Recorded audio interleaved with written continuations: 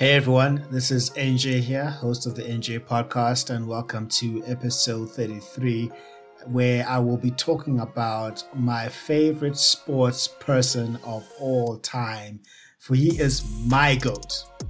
He may not be the GOAT, but he is my GOAT. And in light of the US Open that's about to kick off in his bid for his 23rd Grand Slam title, I wanted to do a show about Rafael Nadal and the things that we can learn from him. He is the Spanish tennis player from Mallorca who became the youngest man to win the career Grand Slam and the French Open title.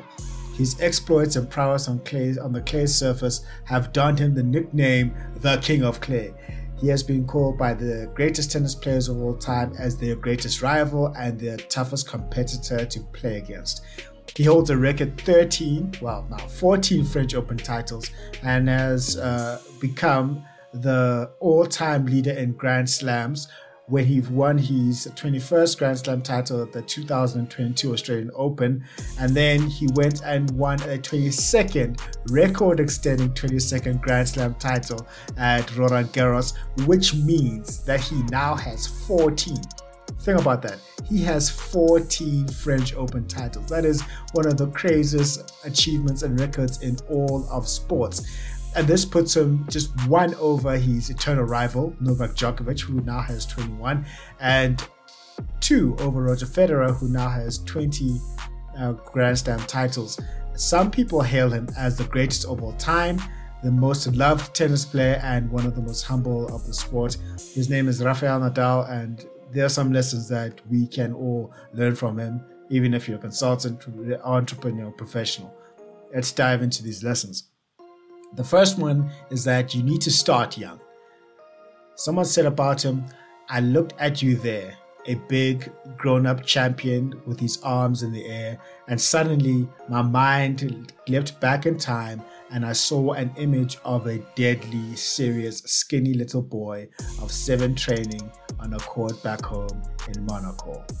Now, Nadal started holding a racket at the age of 4 years old. He had the advantage of his uncle having been a professional tennis player himself and his family being really manic about football. It was clear early on that his talents lay in sports and not any other area. Having seen this, the focus was tennis and specializing in tennis academies.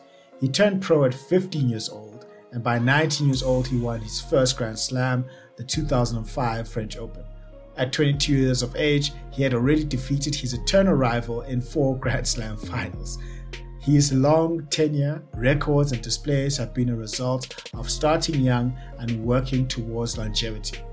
Now, if you look at those who have succeeded over a long period, they were able to identify at a young age what they wanted to do, what they wanted their life to look like, and focused solely on that. They have been able to achieve a lot at a relatively young age because they started their course very young and stuck with it to accumulate tens of thousands of hours to achieve a level beyond mastery. When you start young and stay for the long run, you stack the odds in your favor to live a fulfilled life, achieve mastery, and put yourself in the conversation of being considered the greatest of all time. GOAT. The second lesson would be play with passion, intensity, and humility. People sometimes exaggerate this business of humility. It's a question simply of knowing who you are, where you are, and that the world will continue exactly as it is without you. I think that doubts are good in life. The people who don't have doubts, I think only 2 things: arrogance or not intelligence. These are some quotes from Rafael Nadal. Now, some consider Nadal to be the most humble and down-to-earth sportsman. He is gracious even in defeat, takes time to answer fan and journalist questions, and has never come out to say that he is the greatest or better than anyone else. When asked about being the best, he always plays the question down and talks about his love for the sport, that he has achieved more than he ever dreamed of, and he wants to keep working hard. For others, if they achieved 22 Grand Slams, were called the King of Clay and one of the greatest sportsmen in history, they would let it go to their heads and start alienating others. Nadal knows that the world will continue without him, there and takes time to doubt himself to keep himself grounded so he can keep on working harder. Mike Tyson also shares the sentiment. To keep his ego in check, he would refer to past boxers who would go 89 fights undefeated. This reflection would keep him humble. Now, Nadal's playstyle is laced with passion and intensity. He chases every ball, is known for impregnable defense, and you can see the passion in his celebrations when he wins a point and a match. It is this passion and intensity that has endeared him to so many fans and allowed him to transcend the game of tennis. This passion and intensity, fused with his humility, are what makes Nadal the competitor he is. When you do your work with an unbridled passion and intensity that borders on obsession, you are immediately labeled a high performer. When you speak with volume and conviction, when you connect with people, you look them in the eye. When you commit to a deadline and goal, you deliver above and beyond what is expected. Over time, this will be noticed and the plaudits and laurels will start coming in. If you are not vigilant, these will go to your head. You will buy into your own PR and start being arrogant. This arrogance will alienate others and cause you to drop the high standard that got you to where you are. Then surely you will fall, as the scripture says, pride comes before a fall.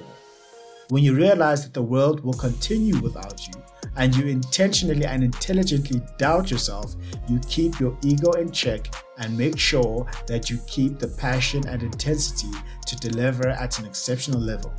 Play with passion, intensity, and humility. The third lesson we can learn from Nadal is never give up.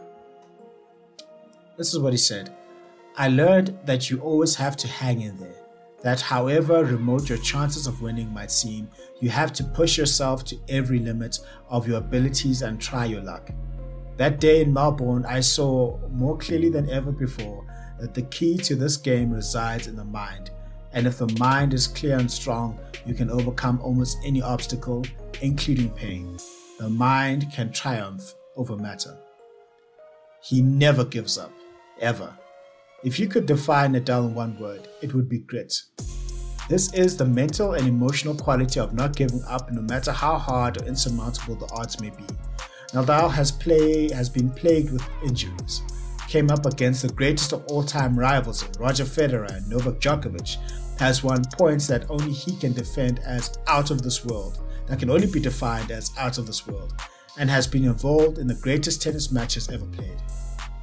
He played the best men's final of all time, the 2008 Wimbledon final against Roger Federer, the longest men's final, the 2012 Australian Open against Djokovic, and recently he had a foot injury, was out for 4 months, contracted COVID-19 and didn't know if he would ever play tennis again. He trained, focused and entered the 2022 Australian Open. There were many matches that came down to the wire for him and he pulled a miracle out of the hat. In the final against Medvedev, he was 2 sets down. Medvedev is 10 years younger, at the peak of his powers, and recently defeated Novak Djokovic in the 2021 Australian Open final in straight sets. Nadal hadn't won a Grand Slam match coming from 2 sets down since 2007. It looked like the match was over. However, Nadal is mentally tough, has a deep belief in being able to come back from adversity and pushing his abilities to the maximum. He came back to win 3 sets in a row to win the championship and make history by becoming one of 4 men to win all 4 Grand Slam titles at least twice and being the man with the most Grand Slams in history. He went and extended his record by going and winning Roland Garros for a record-extending 14th time. So now he has 22 Grand Slam titles. Never give up, even when the odds don't seem to be in your favor.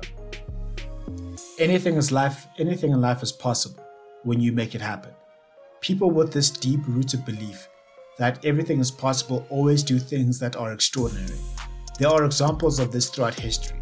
The moon landing, putting drones on Mars, having your entire music collection in your pocket, fast cars and businesses reaching $1 trillion evaluation. In sports, this is also prevalent. Muhammad Ali defeated George Foreman in 1974. Leicester City won the Premier League title in 2015 and 16. Chelsea won the 2011-2012 Champions League. The USA defeated the USSR in the 1980 Olympic hockey. Eric Weihenhammer submitted Mount Everest, and now, he summited Mount Everest. And now Nadal has won 21 Grand Slams at the age of 35. Well, he's won 22 Grand Slams at the age of 36. All these feats in science, business, and sports were not possible, but people who did not give up made them possible. There will always be insurmountable odds, deadlines that seem impossible, and requirements that seem crazy. This is life.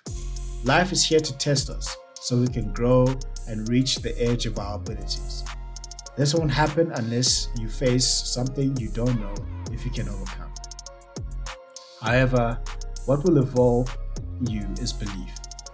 If you have belief and condition your mind to triumph over matter, you will achieve the impossible. 22 Grand Slams later, Nadal has shown us all that you must never give up, ever. Vamos, Rafael Nadal. Vamos.